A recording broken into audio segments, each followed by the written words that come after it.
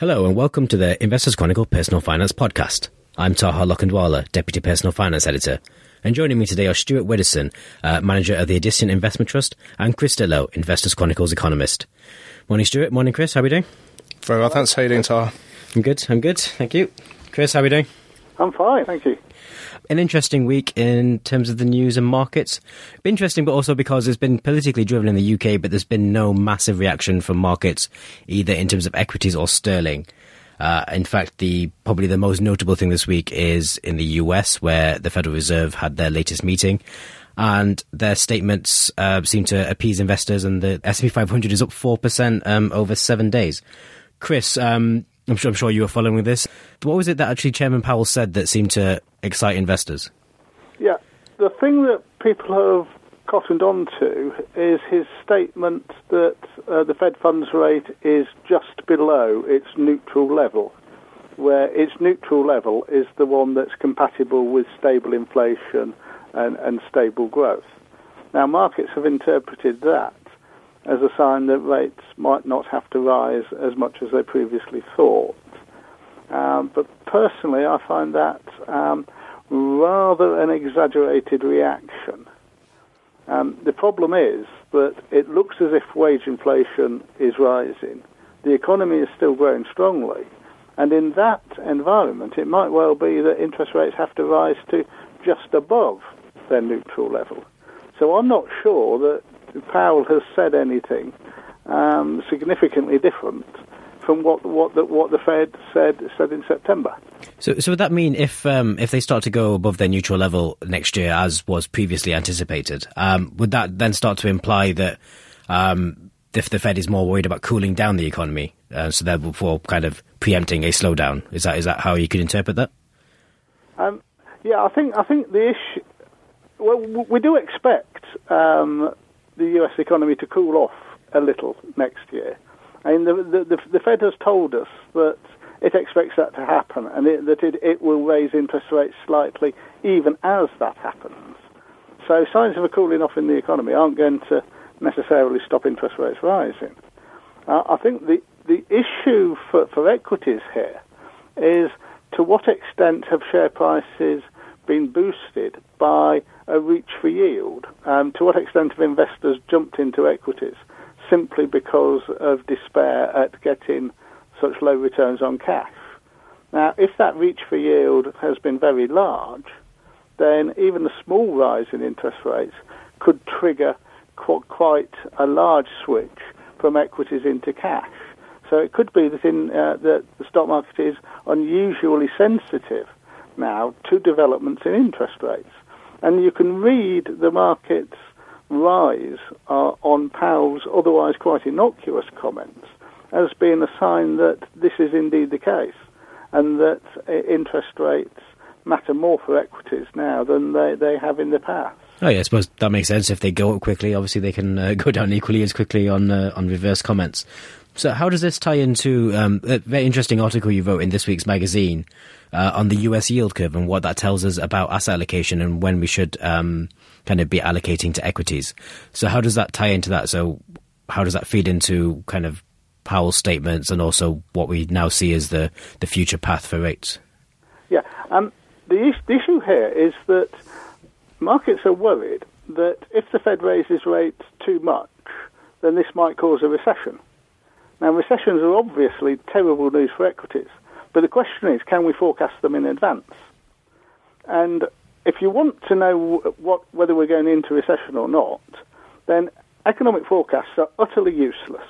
I mean, we know from research at the IMF that around the world, economic forecasters have almost always missed the recession. So we need some other thing to predict a recession or not. And the only indicator I know that's any good here is the shape of the US yield curve. Well, you can measure this in a number of ways. The simplest version is the level of 10-year yields relative to the Fed funds rate. Now, if 10-year yields are above the Fed funds rate, which is normally the case, then this predicts growth in the future. When the Fed funds rate goes above 10-year yields, when the yield curve inverts, this tends to lead to recession. And It's done so for the last 4 recessions at least, and we haven't had any false positive signals from the yield curve. So if the yield curve inverts, it leads to recession. If it doesn't invert, it doesn't lead to recession. And this signal has been very strong in the past. And this suggests an asset allocation rule, which is that you should be quite heavily weighted in equities when the yield curve is positively sloping, but you should reduce your equity weighting when the yield curve becomes inverted. And you should be especially wary of cyclical stocks when that happens, because, of course, these are hardest hit by recession. Does that count for the reverse as well? So then if the yield curve is steep or, well, I suppose rising and steepening, that cyclical stocks will be a better place to be than perhaps less cyclical stocks and defensives and quality stocks? Yes, it does. But the relationship here is very simple, and it's a binary one. Is the yield curve inverted or not? That's the question that matters. It's not the case that the more steeply upward slope in the yield curve is, the stronger will the economy be and the better will be equity returns. And it's not the case that the more steeply inverted curve necessarily leads to deeper recessions. It's simply that is the yield curve inverted or not that matters. Okay, cool. The actual shape, other than that, doesn't have much predictive power. Okay, it's good to know. It's also interesting, obviously, I'm sure listeners are well aware, paying attention to what the Federal Reserve is saying and doing is very important for this very connected global markets. Okay, moving on to the UK, and where obviously, as I'm sure everyone is aware, Brexit is dominating the headlines. Some interesting reports from the government and the Bank of England. Well, interesting or false, depending on which side of the debate you fall on, I suppose. Stuart, what do you think about the reports that came out this week? I suppose the Bank of England was the harshest and the most, well, again, worrying or the most ludicrous, again, depending on which side of the debate you fall. No, I think that's right.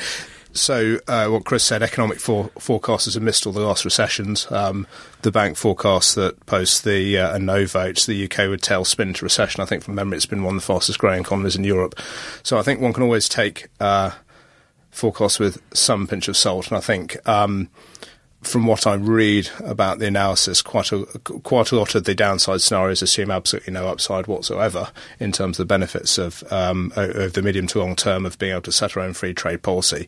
So look, I think in reality, the Bank of England is politically involved, and I suspect it's been asked to present a certain picture. The only certainty is no one knows. I was with a wealth manager client of the trust the other day. And I said, how are you positioning yourself and how are you going to, manage your clients' money over the next, 3, 6, 12 months, given the uncertainties? And he said, well, look, we're doing what we think is right for the long term. And that's something I think we would agree with. We can indicate to our clients how they think their money will behave in a no deal situation. But again, we don't know what no deal situation that might be. If the current deal goes through and if effectively the UK stays in the EU. And I think that's really the only thing the investors can do. I think whatever forecasts you see are just bound to be wrong. Okay. Chris, what was any initial thoughts on the Bank of England paper? Yeah, I think Stuart's right. The precise numbers are just silly. We just cannot know the precise response to a no deal. It is plausible, very plausible, that there'll be short-term disruption to supply chains, and that could cause a drop in output. How severe it'll be, we can't say. And also, we can't say what the political reaction to that would be. It might well have the government scurrying to do some sort of deal. So, in a sense, the bank hasn't told us anything we didn't know already. And one thing that I think has been met with almost universal scepticism is the bank's warning that interest rates will rise in the event of a no-deal scenario. Most economists think that the opposite will be the case, and that if you do see a severe disruption to output, that the bank will actually cut rates. And in fact, that's one reason why sterling would be so vulnerable in such a scenario. Stress that these are scenarios. We do not know which one will happen, and of course we don't know the precise consequences of it.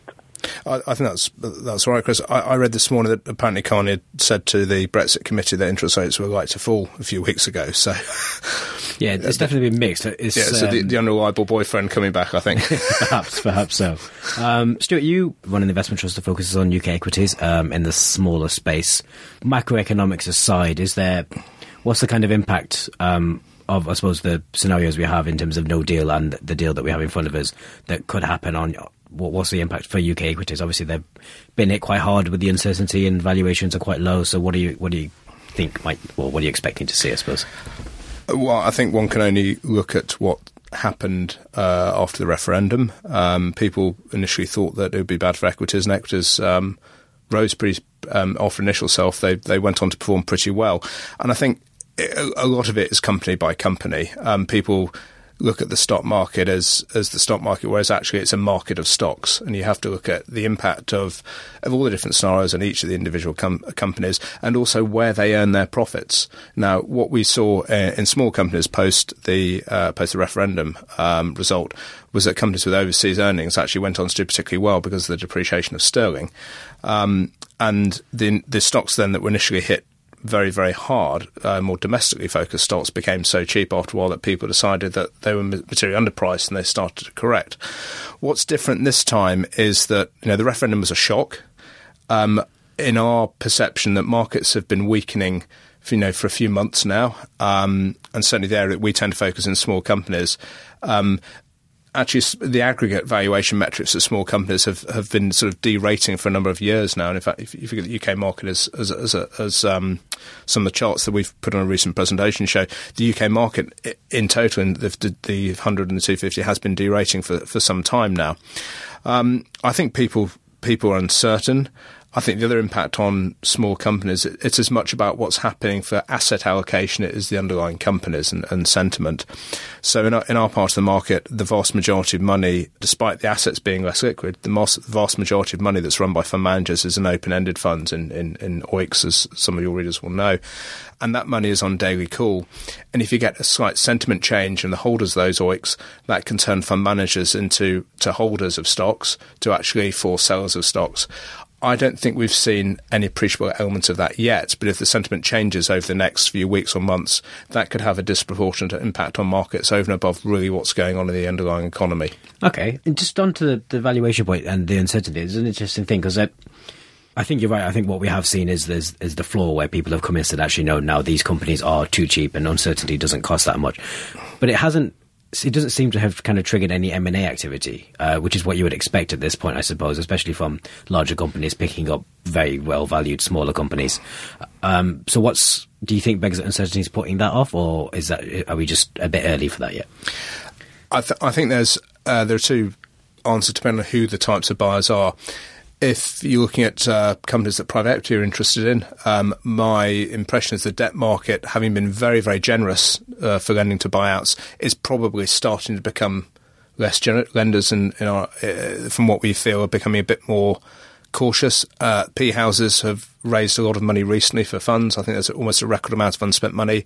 But from the contacts we have in private equity, they are cautious about valuations. If you remember, if you look at the private equity trusts your colleagues cover, if you look at the carrying values, some of those are at all-time highs as well. So PE is generally, in our experience, a seller rather than a buyer at the moment, which is another signal to be wary about valuations. If you look at corporates, I think the interesting debate is whether or not particularly US and overseas buyers are interested in UK assets. Even in small companies, it's possible to find companies which, although they have their head office here and they have their quota list in the UK, actually they might drive 85 or 90% of their earnings from overseas.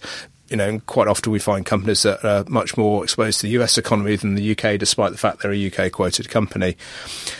If you felt that US corporates and overseas corporates were confident about the future and had good financing in place, you would probably see them coming at some point.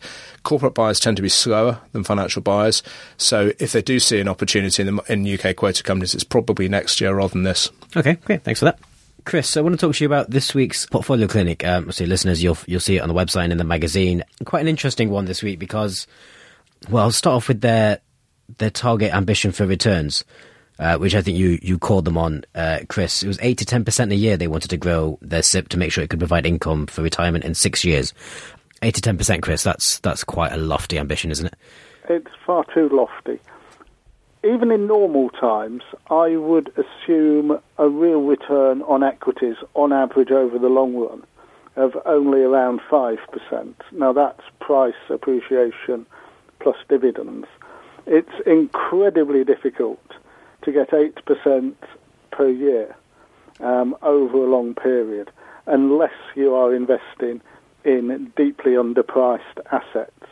And I don't think this reader is. And I'm not at all sure what there are deeply underpriced assets now. So 8 to 10% is way too optimistic. Yeah, I found it interesting, especially when the reader wanted to combine that 8 to 10% with only accepting a 10% fall in their portfolio in a down market. One thing they did have, and again, which you wrote about, was quite a large emerging market exposure, but you seemed quite concerned about this in the article. Yeah, I really don't like the look of emerging markets right now. One thing I think one should look at carefully here is monetary growth in China. Now, we're going to get figures out in a couple of weeks' time, which are likely to confirm the trend of the last few months, which is for this to have slowed down very sharply. Such growth is now at a 4-year low.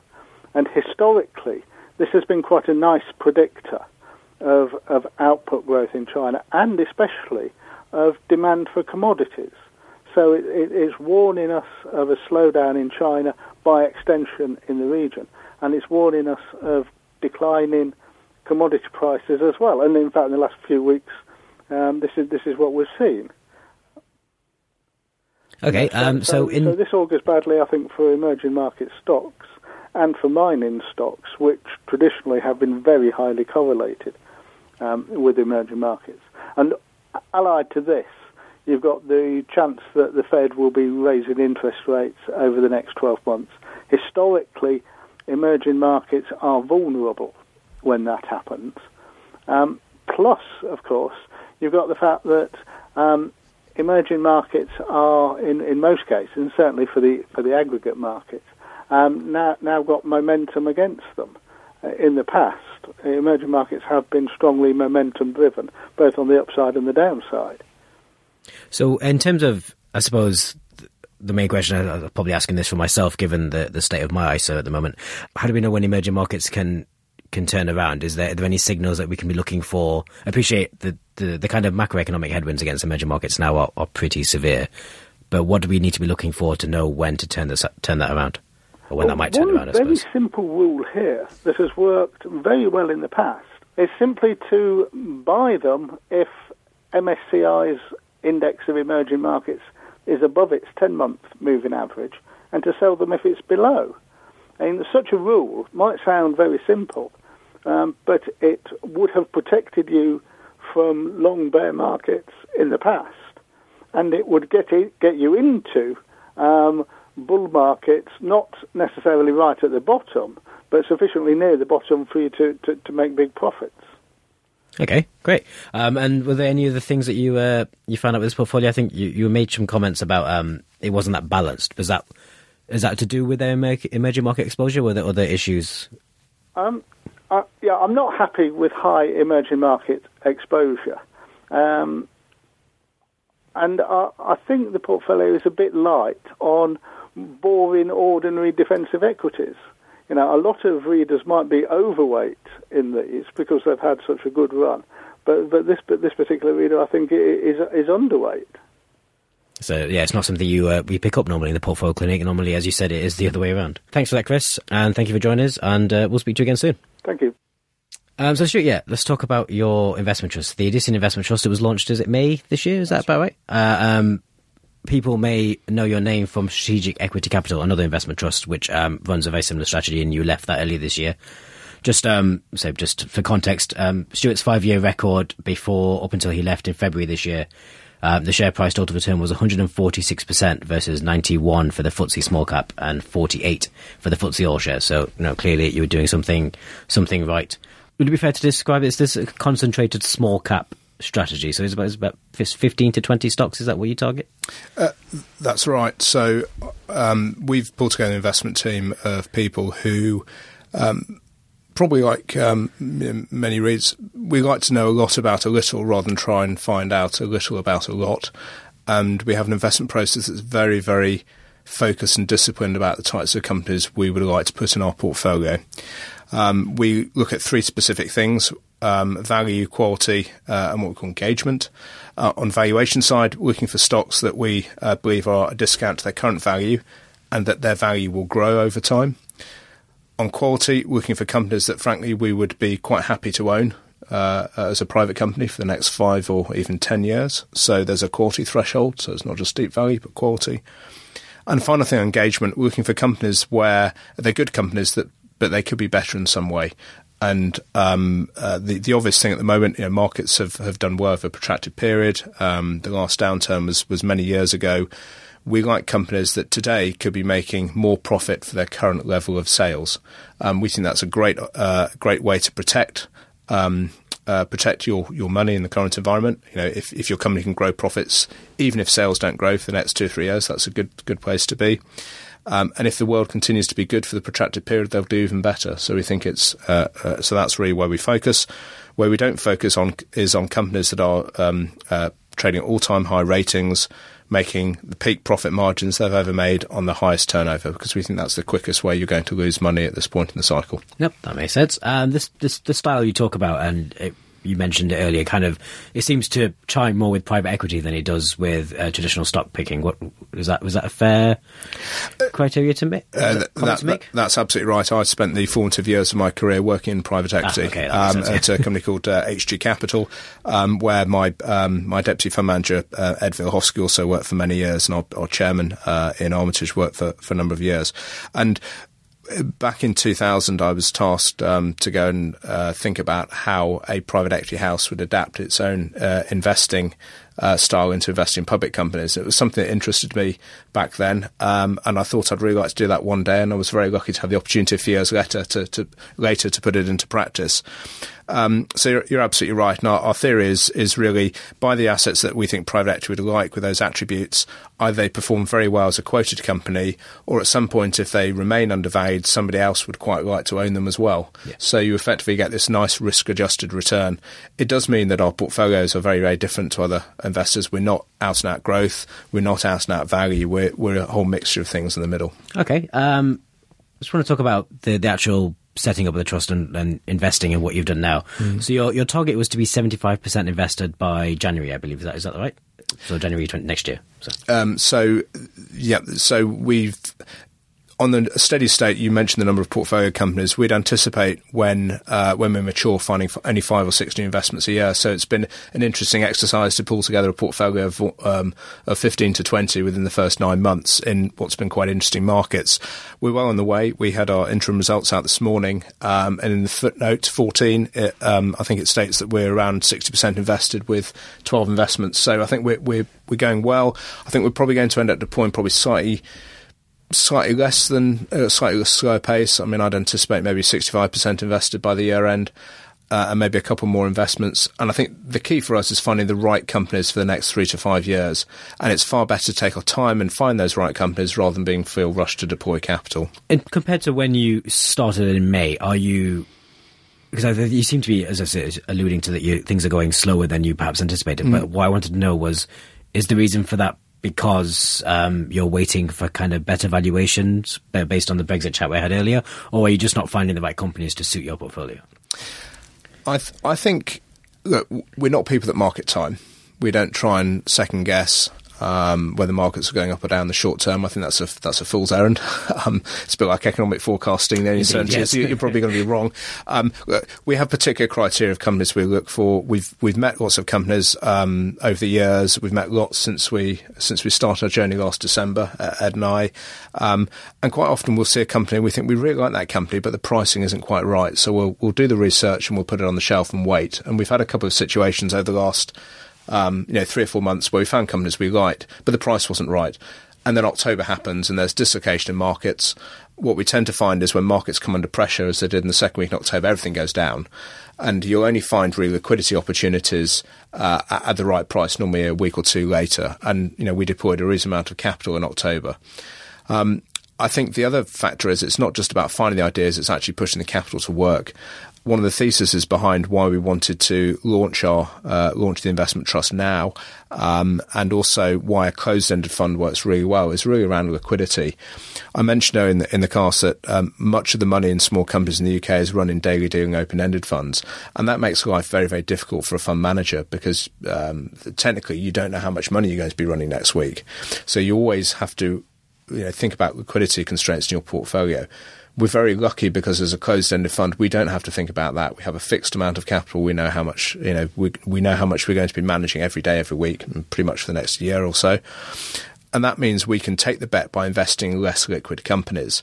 Less liquid companies, we believe, over the long term should generate you, all things being equal, a better return because of that liquidity risk.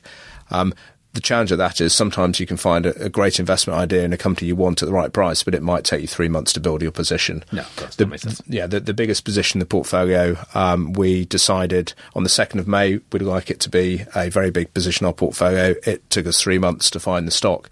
And this is something that's quite different to, say, retail investors. If you wanted to go and buy £5,000 or £10,000 worth of shares in that company, it's quite easy. If you want to go and buy £7 million worth, without disturbing the price, it can take a bit longer. Nope, fair enough. In terms of, say, kind of going back to your comment about the number of open-ended managers in the space, and I suppose, again, the amount of dry powder that's sitting in private equity, is the market becoming private equity looking at the lower end of the listed space, looking at companies they can take private and do stuff with?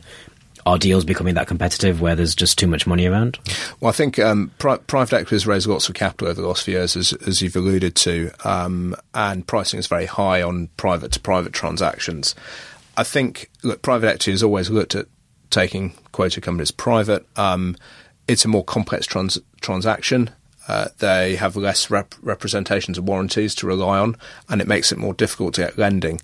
However, they tend to be less competitive if you go about the right assets in the right way.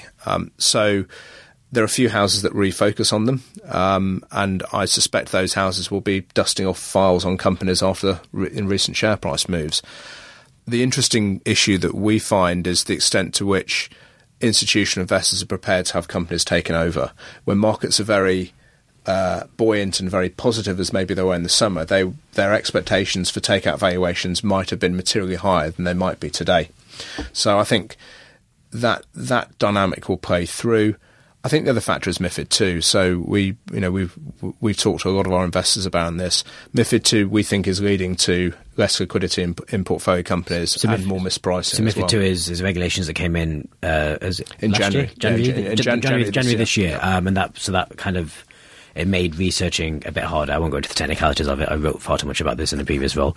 But yeah, basically reduce the number of kind of strategic researchers at brokerage houses that cover small caps, I suppose, is the best way to explain that. I think that's right. So for a quoted fund manager, what it means was prior to January the 3rd, you used to get access to whatever research you wanted and whatever access to analysts on the sell side.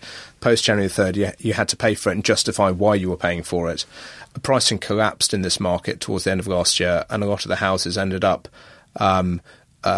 basically reducing their cost to the buy side because the buy side managers had decided to take it onto their own P&L.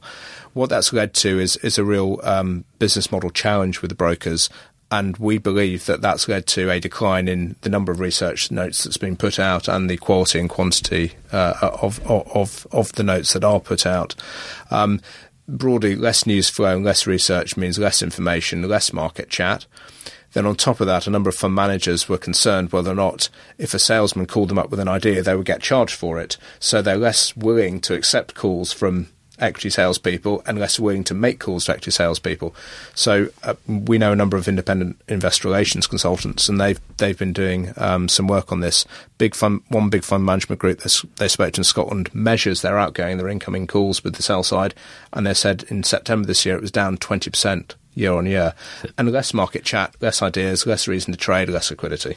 Yeah, that makes sense. I suppose, yeah, less liquidity, but then potentially better pricing. More mispricing. And yeah. I mean, the thing that we found in our portfolio over the summer was quite interesting. You know, we've commented on it in our results. Our top 3 holdings in what was broadly a flat market, our top 3 holdings peak to trough share price movement was 27%. And these are pretty stable companies. But yes, that's pretty big. Yeah. Okay. The MiFID II thing is fascinating, despite being a very boring piece of legislation. But yeah, it's interesting to see that it's actually any some noticeable, tangible evidence, I suppose, of the less research coming through on share price movements. But the other thing I wanted to ask you was, you mentioned again earlier with this kind of private equity style that you bring to public markets, your interaction with management and holdings. How do you go about this? I presume you don't want to be labelled an activist investor. No, absolutely. I think we are. You know, our mantra is to be a co-owner, an interested co-owner, and I think the first step of that is to try and understand any company we invest in better than any other shareholder. It's not always possible, but we do our best, and we're very fortunate not to have too many investments. We can really get to know the business as well, understand what makes the businesses tick, and then have a really good engaged debate with the people around the business, be it the management team, the board, and other stakeholders if appropriate. So this comes back to our mantra of find a good business, buy a good business, sell an excellent business. We like to take companies, to go with companies along a journey of self-improvement, because we think at the end of that it's going to be more valuable business than when we start. Okay, so how do you chime that with an exit strategy? So what's your, I suppose you have a time period, but then would you sell at that time period arrived, or would you wait until you made sure you'd made the changes to the business that you wanted to make when you went in? Yeah, so look, it's a bit of a boring answer, but a lot of it's about numbers and maths. So we have a particular way we think about making our target returns, and if at the end of 3 years a company has changed and has improved itself, but actually it's a great prospect compared with what we own the rest of the portfolio, because that's what we always do. We don't compare against the market, we compare against what we already own. If it looks good for another 3 years, why wouldn't we continue to be an investor? And some of the most successful transformational stories I've invested in over the past, we went into what was originally we thought a 2 or 3 year turnaround improvement, and then we found out after 2 or 3 years the business was probably better than we thought. And we stuck in one case for another 5 years, and having doubled our money initially, we went and made another 3 times. Nope, so, good stories can get better. No, absolutely, they can. Okay, great. No, thank you for that, Stuart. That was really interesting. That brings us to the end of the show this week, but please do head to the website and pick a copy of this week's magazine for more on everything that Chris has talked about in terms of the economic side. There's also a feature on P2P investment trust, which is quite interesting, and some news about impact investing and what that actually means. Thank you for listening, and have a good weekend.